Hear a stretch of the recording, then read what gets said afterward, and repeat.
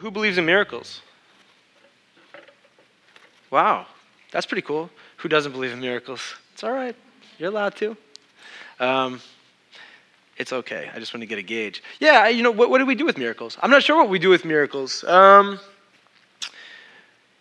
Matthew 9, there's this child that's raised from the dead. And this woman's daughter is raised from the dead. Jesus does it, and I think it's incredible. And every time I read it, I get so excited. I'm like, what a miracle, to do that. And then we see it again with Jesus himself, right? And then I think about for thousands upon thousands of years, the millions and millions of children who parents prayed and prayed and prayed for their child to come back to life or come back to some sort of normalcy, and it doesn't happen. And when I think about whether or not I believe in miracles, I think about that. I think about children that don't come back. And when I think about miracles, I think about Jesus feeding the 5,000 or the 4,000. It's incredible. And then I think about the people who pray and pray for food and who starve, even in a time like the 21st century, who are starving. And so what I want to do is I want to think, why did Jesus have some miracles that took place and then the other miracles aren't happening, and I don't know what to do with that. There was a woman that I hung out with last week. I was in Colorado last week at a conference. And it was this conference where we got to talk about what it looks like to start more churches like our church. I'm pretty excited about this. It's a good conference. But this person was talking, and they said they have this pain. And it's this really common pain, a pain that I think all of us would not even bat an eye at. And she's had it her entire life. And so we were talking, and she said, you know what? I have so much shame around this pain that I have. And it was like surprising. I was like, why? It's not that big of a deal. And she's like, because for my whole life, people have prayed for it and it hasn't gone away. And people have told me it's because I lack faith. And that's why I'm missing something. And that really hurts. I wonder about miracles when that's the case. And so my default is to go, well, those things are good and they happen, but I don't know if miracles can really happen. When I think about the idea, I don't know if miracles can really happen, what I tend to do is I tend to limit myself. Because raise your hand if you've ever witnessed something or dealt with something that feels impossible, but then the possible happens. Has that ever happened to you in some way?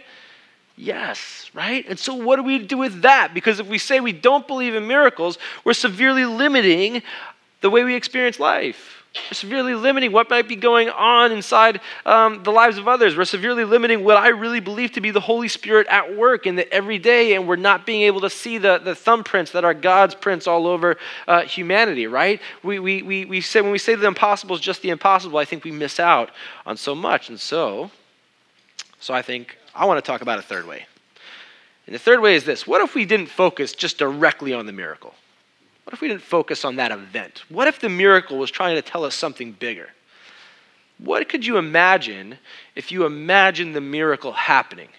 Not necessarily the miracle itself, but what happens because you imagine the miracle happening? How does life change because you imagine the miracle happening? How does that look?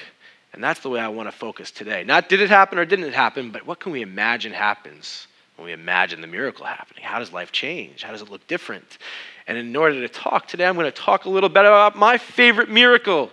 Jesus turns water into wine. Anybody else like that one? Is this a good one? I think I haven't married anybody in this room, but when I do, I usually talk about turning water into wine because it happens at a wedding, and that's pretty cool as well. But it's my favorite one, and let's talk a little bit about about my favorite miracle. And I want to again, let's not did this happen? Did it not happen? But what can we imagine happening if we imagine this miracle taking place? All right. On the third day, there was a wedding in Cana of Galilee, and the mother of Jesus was there, and Jesus and his disciples had also been invited to the wedding. And when the wine gave out, the mother of Jesus said to him, "They have no wine." And Jesus said to her, "Woman, what concern is that to you and to me? My hour has not yet come." And his mother said to the servants, "Do whatever he tells you." This story is a funny story. We're just going to start there. This is a funny story. So I need y'all to lighten up a little. Cool? All right, it's a fun... Thank you. It's a funny story. And so what we first have to do is we first have to talk about weddings in the time of Jesus. Weddings in the time of Jesus, they usually lasted around 6 or 7 days. Anybody ever been to a wedding that lasts 6 or 7 days? No, I have not either. And imagine that you plan for a wedding that lasts 6 or 7 days, and on day 4, the booze runs out. Can you imagine what kind of wedding that was for the first 4 days? It had to be pretty epic. Right? And so let's think about how epic this wedding is. And I also want us to take a second and think about Jesus. I need you all to admit something. Well, some of you, admit this. All we have with Jesus is the text, right? All we have is scripture. How many people feel like Jesus is a little bit too serious? Maybe a little bit of a stick in the mud? Be honest. Be honest. None of y'all. Liars. Thank you. One person said maybe. I think all of us, like in some way, we read like Jesus in all his wisdom, and we picture Jesus at a wedding like, and I've said this before, like poking ice in a glass, right? Just sitting there while everybody dances. Like that's all Jesus does. And I think Jesus loved to party. Like, in fact, there's scriptural evidence that that's true.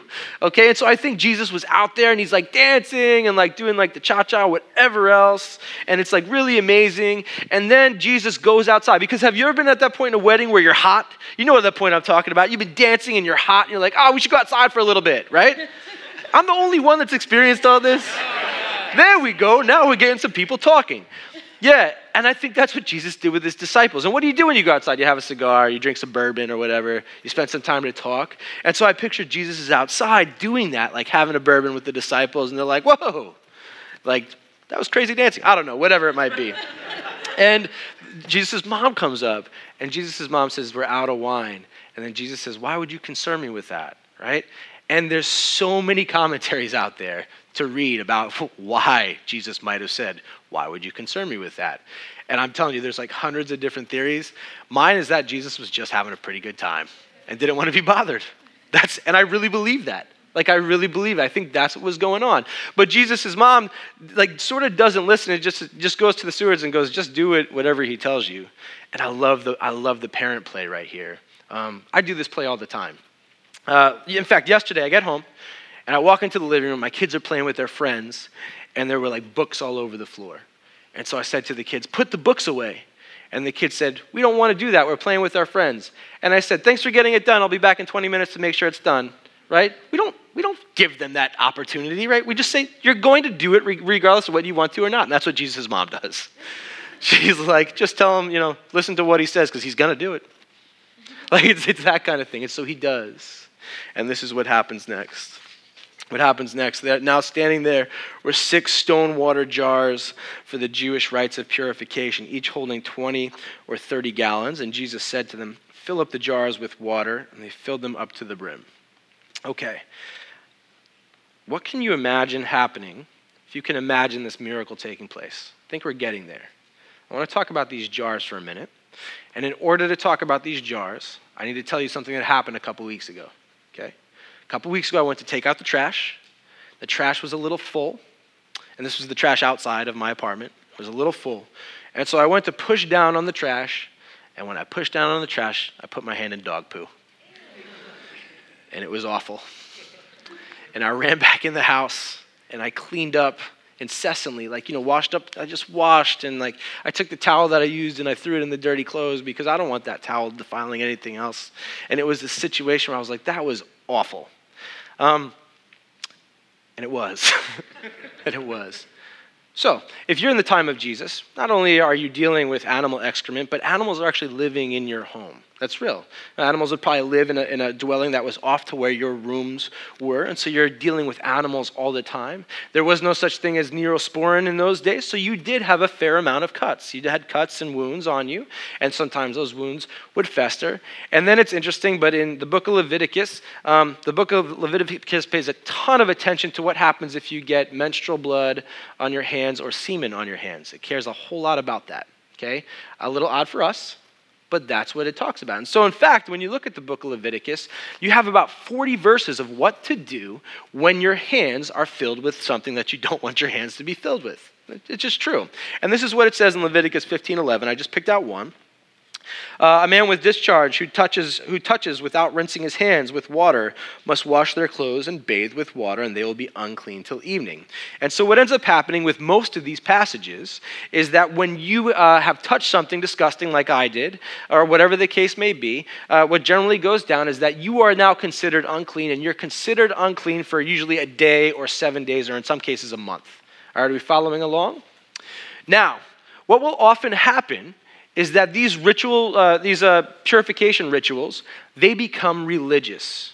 They become religious. And so what you would do is you had these stone vats at the entrance of somebody's house, at the entrance of a wedding or whatever it might be, and you would take your hands and you would dip your hands in right up until about the elbow, and you would wash yourself, and then you would show everybody, look, I washed myself, I made myself clean, and they would invite you in. Okay? Now, what started to happen was that people would say, they aren't able to wash themselves in these jars, which must mean that they're not clean, but it also must mean that God must be angry with them because they're unable to be purified. So it started to do that. So now all of a sudden it's, well, who can't wash their arms?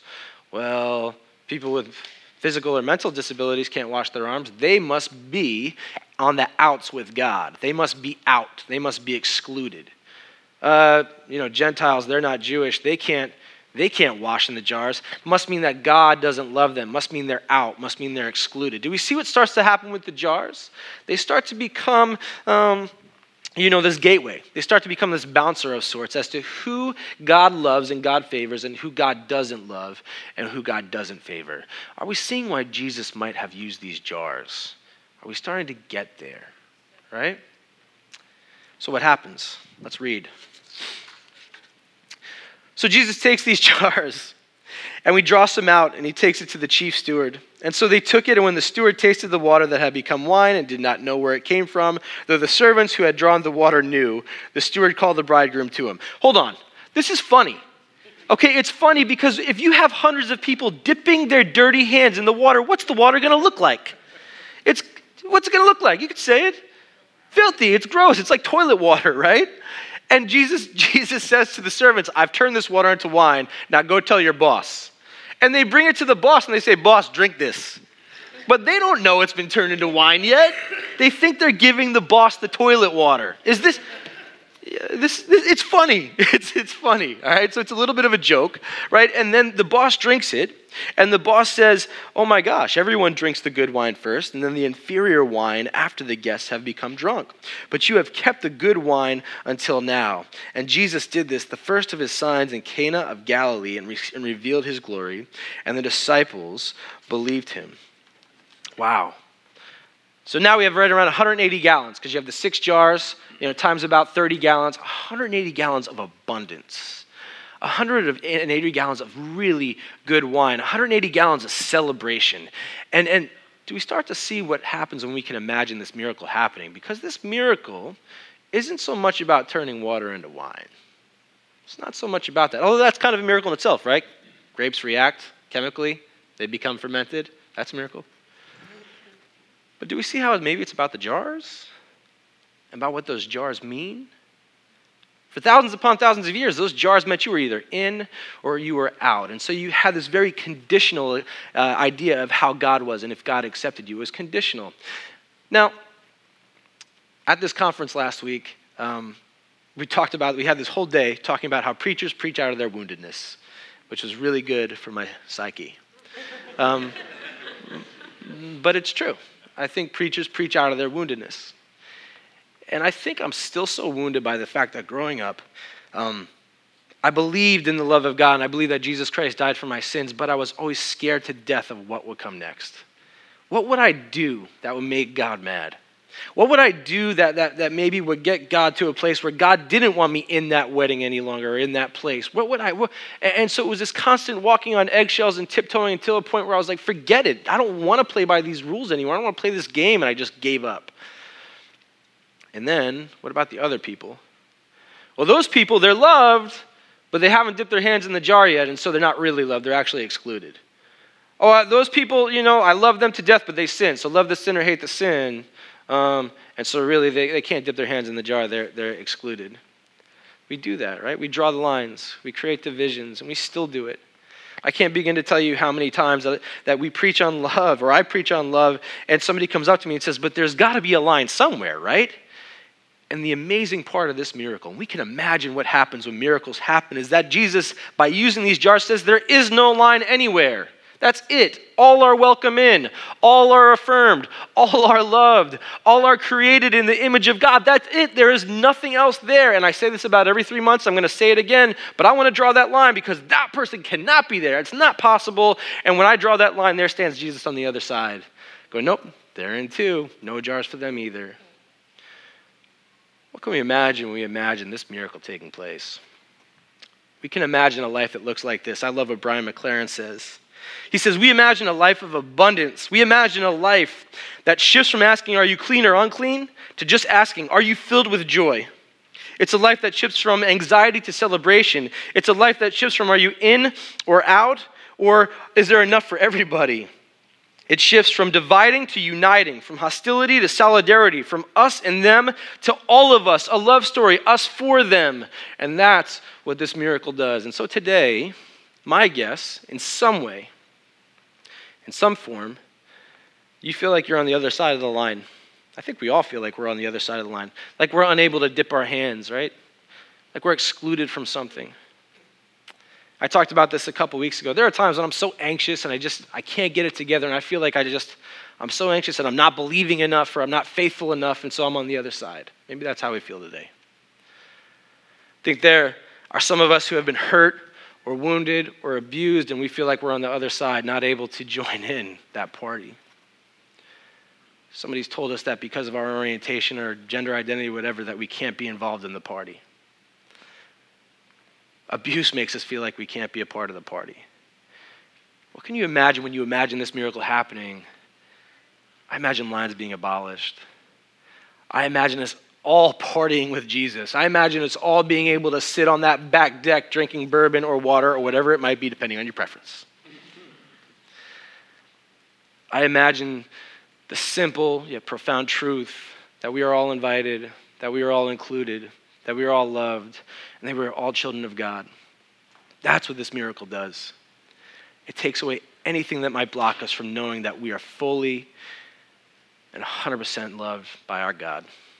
And that is a miracle. That's a miracle. So today, here's all I want to do. Let's just live in that good news. Live in the good news that we're enough. We are enough. We don't have to dip our hands. There's no bouncer at the door telling us we can't come in. Regardless of where you are, where you stand today, you are enough. And you are made in the image of God. And you are saved by the grace of Jesus Christ. And maybe that's all we need to do today. And maybe when we walk through life and we see people on the outside and we go, oh my gosh, that person is the worst and they're definitely not in. Say, you know what the miracle is? That they're enough too. The miracle is that they're with me. The miracle is that they're also a child of God. Maybe that changes the way we interact. Maybe that's a miracle in itself. So today, what can you imagine when you imagine water being turned into wine? And I just sit here in the good news that lines are erased and all is forgiven and we are loved more infinitely and unimaginably than we could ever even realize. Amen? Let's pray. God, thank you for erasing lines. Thank you for not having a bouncer at the door. Thank you for no exclusivity. Thank you for the grace that comes when we don't feel like we have it right. And help us to live in the good news of this miracle. I pray this in your name. Amen.